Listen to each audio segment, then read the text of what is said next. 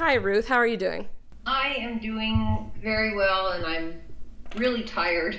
Oh, I'm sorry. It's just because, I'm getting towards, it's the last part of the project putting it together. And so it's just been a lot of hours and not a lot of rest in between. That's the tired. It's a good tired. That's good. So tell us about the book coming out, Female Erasure. Why that title and why now? Well, coming up with the title for this project really was an evolution. Originally, I think I had it as Beyond Gender. That was one that I went with for quite a while, and there was a subtitle to that honestly I can't remember at this point. But I came to feeling that I should just name it. Name what has been happening around basically trans ideology and female in opposition to female embodiment, and how that impacts women and as it impacts children, especially with the huge industry that is now developed to quote unquote support parents concerned about their children not fitting into blue and pink boxes. And so I felt that Female Erasure was dramatic because that's what's happening. It's dramatic. And the why now is because it's what's happening now. Every day, clearly for listeners who are paying attention, there are laws being enacted, there are changes in policies around the naming of female realities and the dismissing of female realities, and where basically biology and sex oppression is being relegated to the trash can. So that's a more candid way of saying it. I say it much more eloquently in the introduction and in other, printed interviews. But I became very concerned because it's affecting me personally. It's affecting every person that I know, and people are afraid to talk about it. I'm really actually excited to read about it, because when I first saw the project coming in front of my view, I really felt compelled to share it. I was really excited to see who was contributing and what the topics people were going to be writing on was. I mean, I think this is going to be something very important that people need to pay attention to. And so when I found that I'd be speaking to you, I was especially excited for that too. How many women wrote for the book, and how did you find them all? I think there's about 47 women who are writing for this project, and that what that entails, for a few of them, it might be a piece of poetry, although there's less of poetry than, say, other essays. And I found them through, I would say personal contacts, and this person knows this person, or I'm looking for someone who can write about this topic. Do you know anyone? Very grassroots, I really thought of it as that there's this web that's being woven and between communities that are concerned about the issue. And so I paid attention to blogs as well. So there were definitely women that I contacted because, wow, that was a really good piece. I wonder if she'll let me republish it. And so that's how that happened.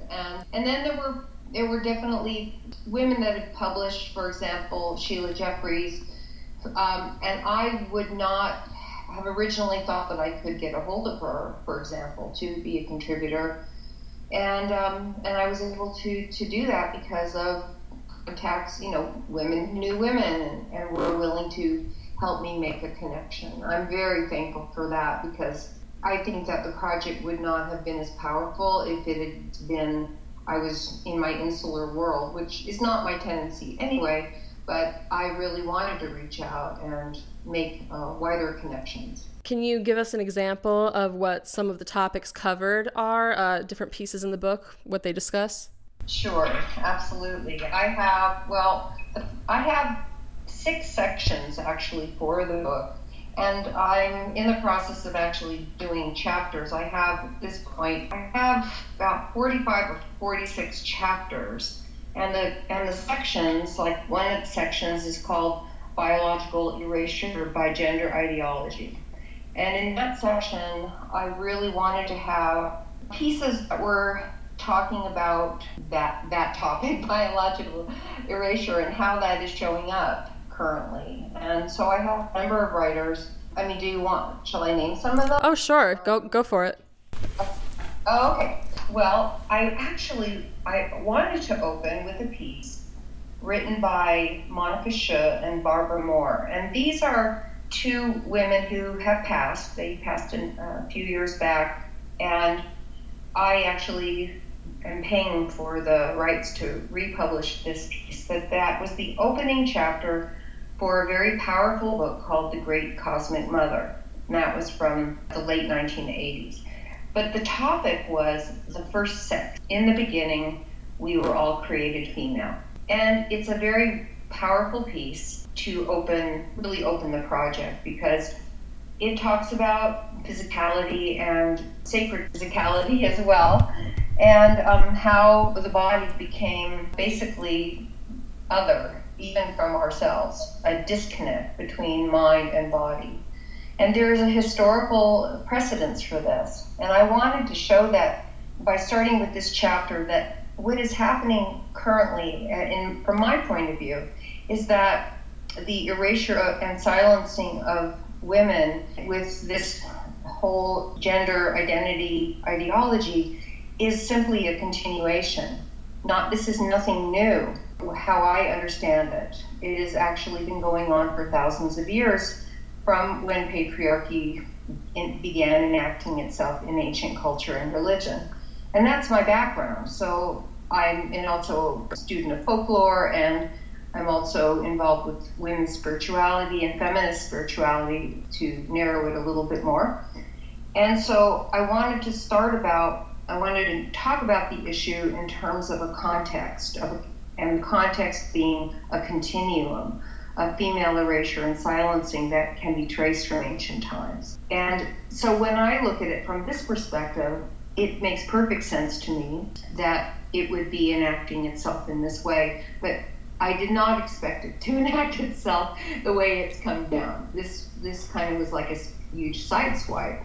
But I wanted to honor these foremothers in women's spirituality by starting the chapters with theirs, but also to set that context from ancient times and then where we are going from here. So I take that leap then from that first chapter from the first sex. In the beginning, we were all created female, to a fantastic piece written by Rachel Ivey. It's called The End of Gender, Revolution, Not Reform.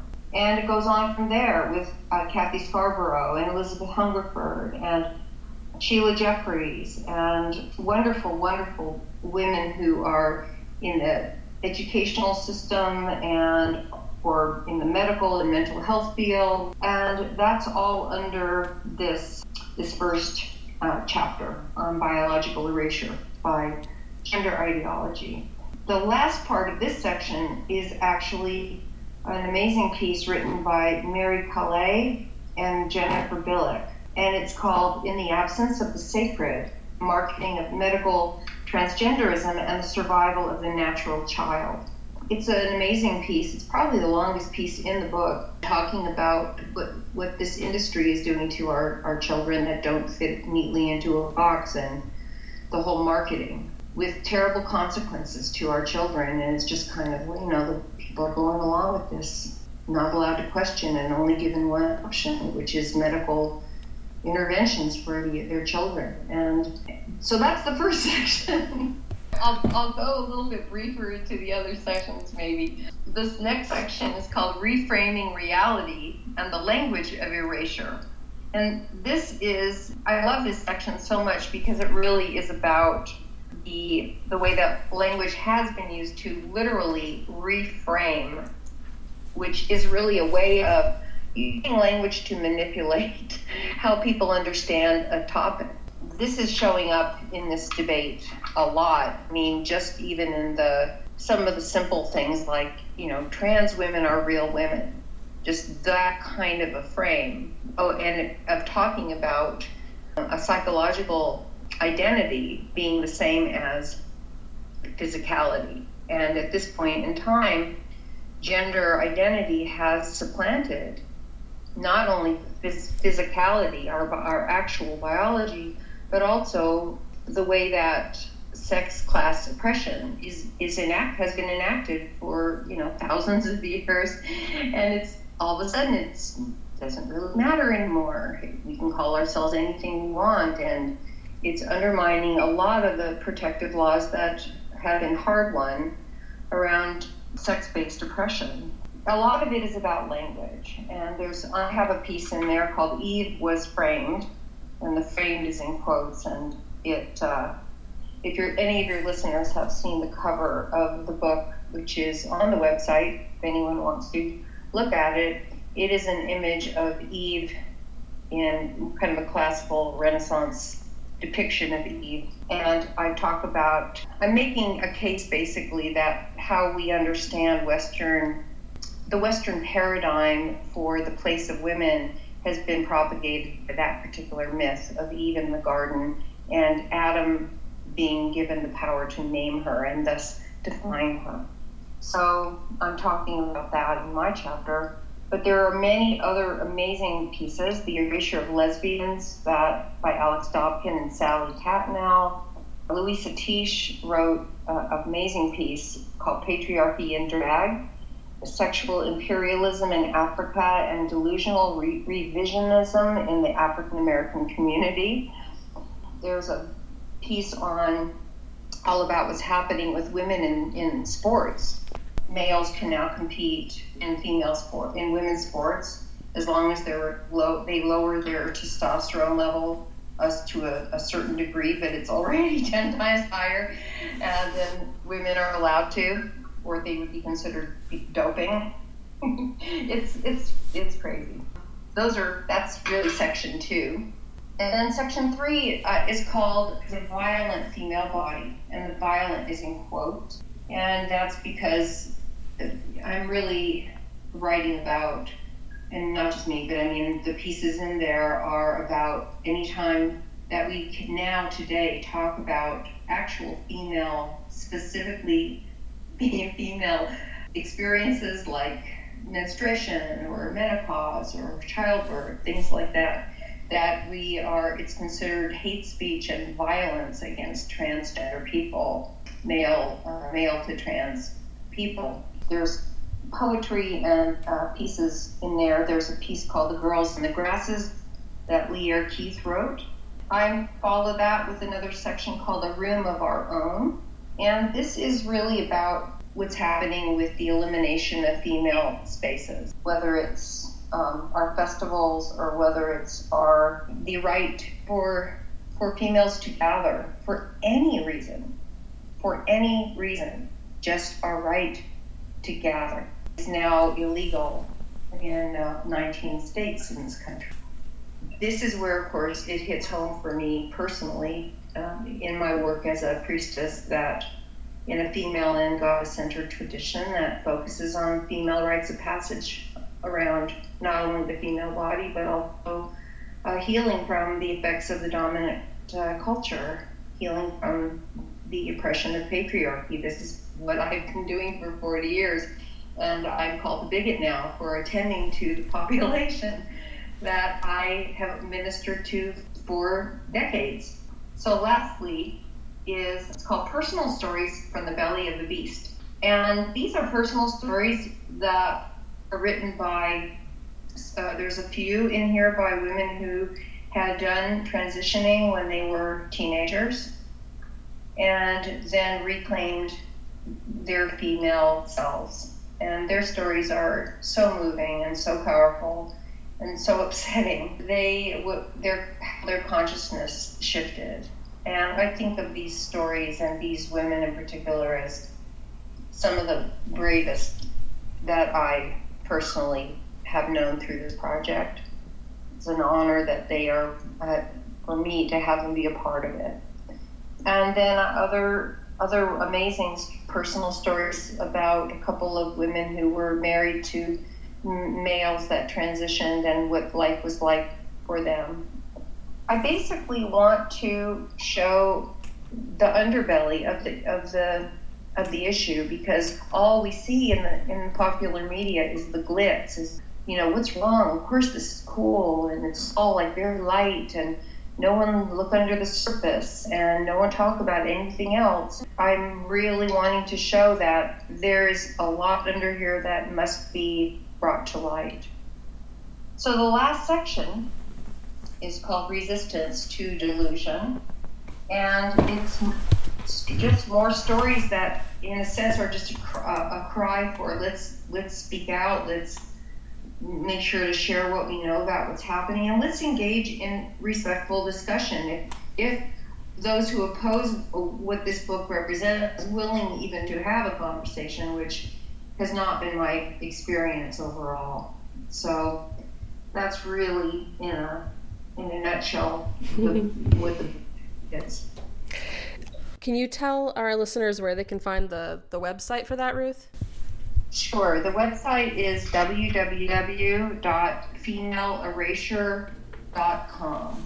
It's spelled out exactly, female erasure. So there's those two E's in a row. and that will take you to the website and also to the crowdfunding campaign that has been running for the last almost 3 weeks now, so that folks can pre-buy the book and help this project happen, because it's as I said, it's grassroots. I'm doing this myself.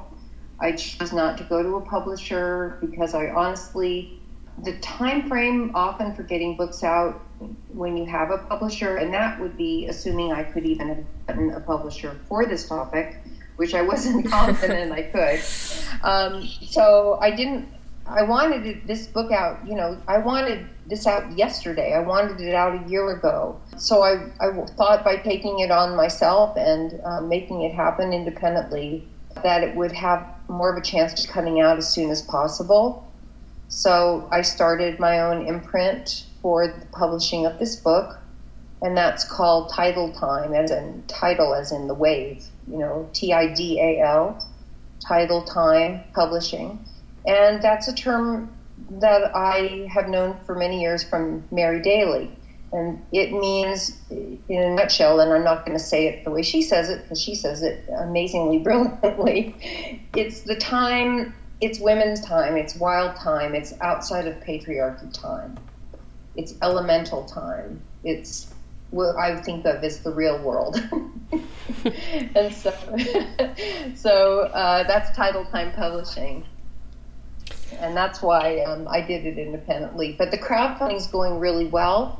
It's going fantastically well, which should really encourage those who are listening who have been depressed, because we've all been depressed and frustrated and flipped out about things happening so quickly in the laws and in the attitudes of popular culture around this issue, and of course the suppression of the information that's in the book. The response has been wonderful. I set out to raise $25,000. And just so the listeners know, this is not money for me. I am not deriving a dime from this personally.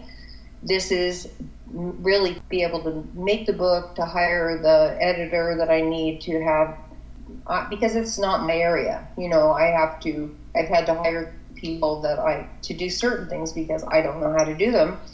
And also, we are creating a massive database.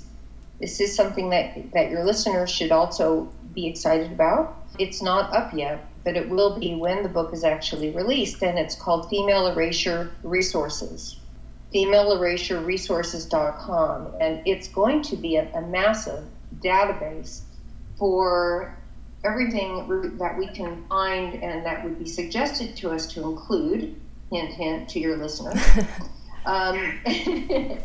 That would have to do with not only the issue of gender ideology supplanting, female reality, but also having to do with pornography, prostitution, a lot of violence against women. Basically, it'll be a massive resource site. So that's the other thing that is going to be paid out of the funds that are being raised. That sounds really amazing. And listening to you talk about the book itself, it sounds really beautiful. It's unfortunate the circumstances under which we have to have these discussions, but the discussions that are being had seem like they're deep and profound, and then also at the same time really down to earth. And I just think this is going to be an amazing read, and I really can't wait to get this when it's out. What are the threads you have noted as the editor that run through all of the pieces? I think, well, some of the pieces really are about affirming the female sex as worthy of attention, and rather than being dismissed. And I'm not talking about necessarily understanding how females and males are different. I mean, I have to kind of put, I think, your listeners in a context for me that in the early 1970s, when I came into what later became the goddess movement and specifically the feminist spirituality movement, what was happening then, of course, women were doing everything for the first time. When I was around this time, late 60s, early 1970s, when you opened a newspaper, you literally saw in the newspaper that there were jobs for women and there were jobs for men. That's how it was. And so if you're in your, maybe in your 30s and certainly 20s and younger, this will seem crazy to you, but that was what was happening. So women, for example, who were interested in being in the trades or in the so-called non-traditional women's work, interested in working in factories or certain other types of labor or construction or carpentry, et cetera, it was very, very hard to get into those kinds of jobs because they were for men. It was only obvious, and only a man could, change the oil in your car and things like that. So part of what was happening when women began to, and I'll speak for myself in terms of discovering that there was deity in female form that preceded patriarchal God the Father religions, that was a paradigm shift on so many levels, because we were not, it's the kind of thing where when things have always been a certain way, you can't imagine they could have been any other way at all. And so there was something about, for not only myself, but for the thousands of women that had their world rocked, in beginning to understand that before there was God the Father, there was the goddess, and she was not a god in drag figure.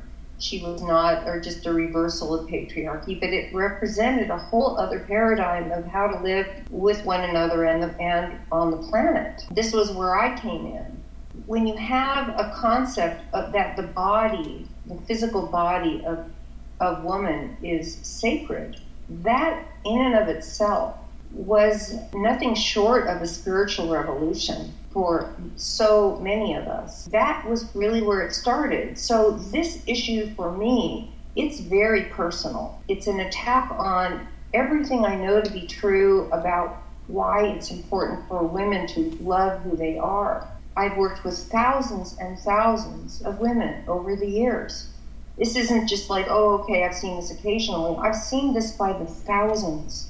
For women to embrace themselves and to learn to love their bodies, to love being female, that healing involved with that, to embrace that and to be also the kind of female being that they want to be. And this is where, again, we distinguish between physicality and gender.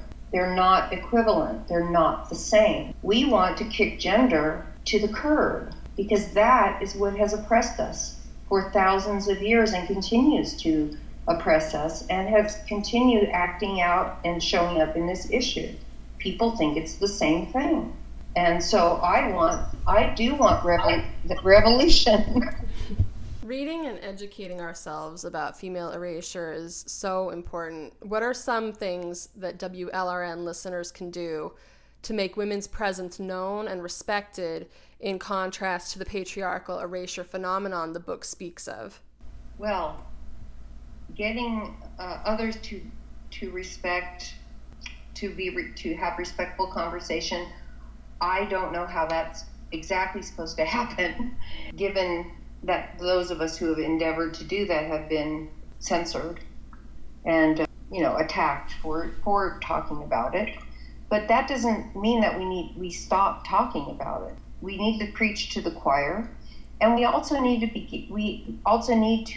continue to endeavor to have conversations with people that are kind of born from curiosity. Like, in conversations I've had, with or endeavored to have with people, when they talk about, oh, you're transphobic because da da da, and I said, well, what is gender to you? What does that mean? To find out, where are people coming from in their own definitions of these words? So are you saying that a male can actually become a female? Now, we know that's scientifically impossible, but I think that we could ask that question, those kinds of questions. And I also really am an advocate for respectful conversation. There is so much screaming happening out there. And also kind of a culture of mean. It's kind of like, no matter what part of the political spectrum you're on, everyone's acting like Donald Trump. Yeah. And of course, I'm assuming that your listeners know that these attacks that are happening to people like me and those who are speaking out on this, it's coming from the left. This is not the right wing this time, coming after, lesbians and gay men, and this is the left. We're doing it to each other, doing it to ourselves. But I think there's been more vitriol and more terrible treatment coming from the left to those who have differences of opinion. And I feel very strongly that for myself, I have to maintain, I want a different world. I want a world where everyone has a right to have their opinion and not be threatened with their loss of their livelihood or their life. Or, I've been threatened in this way. Anyone who dares, interview me, for the most part, I don't think it'll happen here on your radio, but, some of the places that have done interviews, they have had to be taken down because of the protesting of the topic, just the topic. Yeah, you're not allowed to ask questions. You're not allowed to examine or analyze anything. And that should concern all of us, regardless of what opinion we have on this issue. If someone disagrees with me, I would never think to attack them personally or to try to get them fired from their job. Who does that? But it's happening. And it's bullying. We need to name what it is. It's bullying. And it seems to be acceptable behavior as long as you feel like you are in the right. And I really disagree with that. It's not a way to build bridges. And I believe in endeavoring to build bridges. And that is not working out. And this is also, that kind of behavior also, when you try to shut down people who have differences of opinion because you don't like their opinion, it could be you next being shut down. I don't want that kind of a world. I really don't. I want a world where you can have respectful discussions with people and try to work out shit, Yeah, definitely. I mean, I know what you mean, especially when you're talking about the culture of mean, because, honestly, I'm a little guilty too. I'm not really always a very nice person, but what you're saying is correct in that there's a little bit of like this hive mind going on, and people are trying to shut down the conversation, shut down the possibility to ask these questions. And I think that should really alarm a lot of us, because if we considered ourselves progressive or leftists or what have you, I mean, I don't know about everybody else, but I always thought that meant that we were going to use compassion and also reason together. And I'm not seeing a lot of that happening right now. Yeah. Exactly. And I understand emotionally about people wanting to say whatever they want because they're feeling upset. I understand that. I get that completely. I just think it's important to find a place where you can do all of that venting. And then when you're in a conversation with someone who has a different opinion, think about what do you really want to come out of this conversation. If you want something positive to come out of the conversation, are you going about it in a way that might promote that? Right. We need to come together. Absolutely. I agree with that. We could all use a little bit more kindness, but specifically the left has some things to examine within our own communities. I just want to mention, that, some of the issues, what often is coming up is that, if you want female-only space, then that, you're called to all kinds of names and transphobic and bigoted and all that. And you're saying you don't want a safe world for trans people. And that's not what's happening. That's not the same thing. I don't believe in either or. I believe in both and. And this is the issue for me about the approach trans activists have taken and what they've succeeded in accomplishing to a great degree is that at the expense of women and children, women and girls, that we have to just move over and our issues don't exist anymore. And that to me, I do consider that patriarchal, because I think I like let's sit down and figure out how everyone can have protection. And let's also name the elephant in the living room, which is male violence. Male violence, if people, what do we need protection from? What do, the trans people that are wanting to come into women's locker rooms or whatever, because they don't want violence from being in the men's, well, let's talk about violent men. Let's make it safe for these men who are gender nonconforming to be safe, but it still be the males they are, but to be expressing that any way they want in the male space. Yeah, definitely. I mean, it's as if sexism is solved now and they think that females have privilege. It's really bizarre. Ruth, how did your background in the pagan community inform the making of this book? So, as I said earlier, my work has been in a women's spiritual tradition that focuses on women and girls, and specifically goddess and female-centered rites of passage for what we go through as female beings based on our biology, but also, again, the ways that living in a patriarchy has impacted our lives. And both things are addressed in the Dianic tradition that I am part of. And so we always had, in the larger pagan community, I used to say that the Dianics were the black sheep of the craft community, because the most other witchcraft traditions were based on the male-female duality. We're also, comprised of both females and males in their groups. And here we were wanting to have our events that were specifically women only, and also didn't have anything to do with the male experience. And that was just this horrific thing we were doing, and to be focusing exclusively on the needs of women and girls. It was like this horrible thing we were, what could they be doing? They must be plotting to do something terrible to men. And it's like, the paranoia was unbelievable. And I thought that's, again, we are not male-centric, but clearly the other groups were, because they could not imagine we'd be doing anything except dishing on men. And instead we're attending to our own stuff. It didn't have anything to do with them. So over the decades, I personally thought of myself as in a way an ambassador to the larger pagan community. Also, I'm a musician, and my music has been music that has been a part of the pagan community, the larger pagan communities, for decades. I would go to a lot of festivals, pagan festivals, and these would be the ones that would have, again, multi-traditions involved and pretty much everybody there. And I would do workshops trying to talk about the tradition that I've been a part of, and I used to call it Dianic panic. Just because, people would, again, the stereotypes and what people would think it was about and what it was actually about were very different. And I would always make those workshops open to both women and men. And I would always specifically say, come with your questions, nothing off the table. And sometimes men actually did show up, and that was really great. I appreciated that. And women also, who didn't understand a space apart could be really important piece of their lives.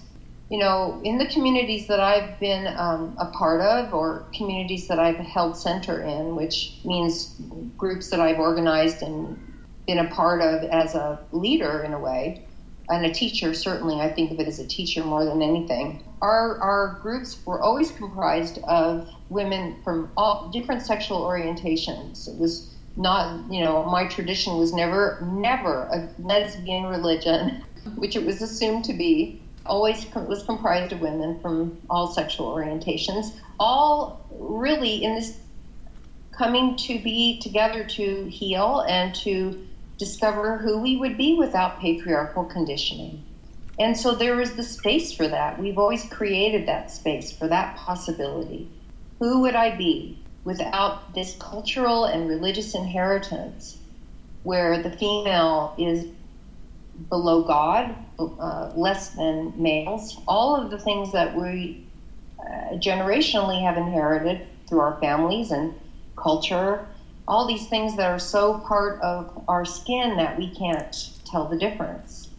So that healing space was why I had to take on this project, because I know how important it is. It's vital. And so when someone's telling me I can't have it, I have no right to have it, I have no right to provide it, it's not going to fly in my world.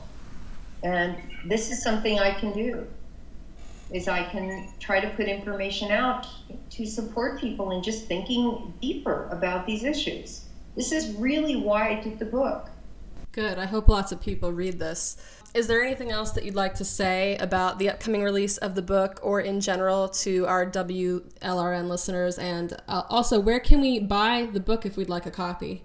If they want to support the funding of the project, they can go to www.femaleerasure.com, and they can click on this link that's going to come across the page, and it'll take you to the fundraising site. And it's a Indiegogo campaign. And there's a wonderful new video up there with some excerpts from the book, and you can pre-buy the book, and a little extra money is built in to the person who's buying the book in advance, and that helps get it over the top, of the expenses. And then once the book is out, which will hopefully be, I'm kind of aiming towards September 21st, fall equinox, because I'm a witch, and that's the full harvest. That's fall equinox is the full harvest, and that would be really great if we're out by then. That's what I'm hoping. I'm moving towards that date, and I think we have a good chance of making that date, so I'm putting it out there. And then your listeners can go to Amazon after that and order through Amazon, either in a soft cover or Kindle. So, and I've made the pricing of the book extremely accessible on purpose, because I don't want the information out there. When you buy it on the website for the crowdfunding, there's a little bit more in there, because there's taxes and shipping and extra things that I have to pay for. You can, either way, but basically spread the word about the project, let folks know about it. But what I want to say to your listeners is that just stay focused on and really allow yourself to feel into what your truth is about this issue. And know that you might be walking through, a line of hecklers, but you hold form for that. That's a term that I want to just put out to the folks that are listening. When I say I am holding form for this means that I'm embodying my truth. And I'm embodying my truth in the face of the opposition. And we can look back at history, and we can look at, here's the process to this thing happening or that happening, and it all makes sense, and it all is very nice, neat and tidy. But when you're in the present moment and you're trying to, bring consciousness to an issue that hasn't much of it, and when you try to bring it forward, it's knocked down, you just got to keep being with that. Just keep holding that and keep being willing to talk to folks and to come from your values, not their values, but yours. Keep talking about what's important to you. You have been just so lovely to talk to, and I just want to thank you for being part of the awakening here, and thank you for talking to me today. And I know our listeners are going to get so much out of it, so I really do appreciate it, Ruth. Well, I appreciate your asking me for this interview, and to all of your listeners who are doing wonderful work in the world. We're all part of this web, and may the web be strong, and may we really strengthen the web with every action we do.